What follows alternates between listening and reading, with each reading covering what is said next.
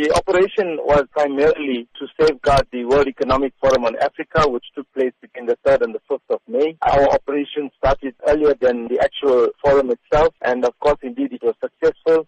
There wasn't a single incident reported that was rep-related, and for that, I think we must give a lot of credit to all the departments that were involved in delivering a safe and secure World Economic Forum. South Africa delivered a secure international conference, but how are you ensuring that enforcement agencies continue to execute their duties? These law enforcement agencies or the departments that form part of the National Joint Operation Intelligence Structure is involved in also our day-to-day activities and also involved in the general stability of the country. We come together, regularly meet, find ways and means to overcome the contributing factors to the general crime that is taking place. We also come together when major events take place, like the World Economic Forum that we delivered successfully. Also when there's protest action or any other incident that takes place in the country that requires the intervention of more than one government department. How are you encouraging South Africans to continue with the patience on the roads? We're saying all the time is that, for us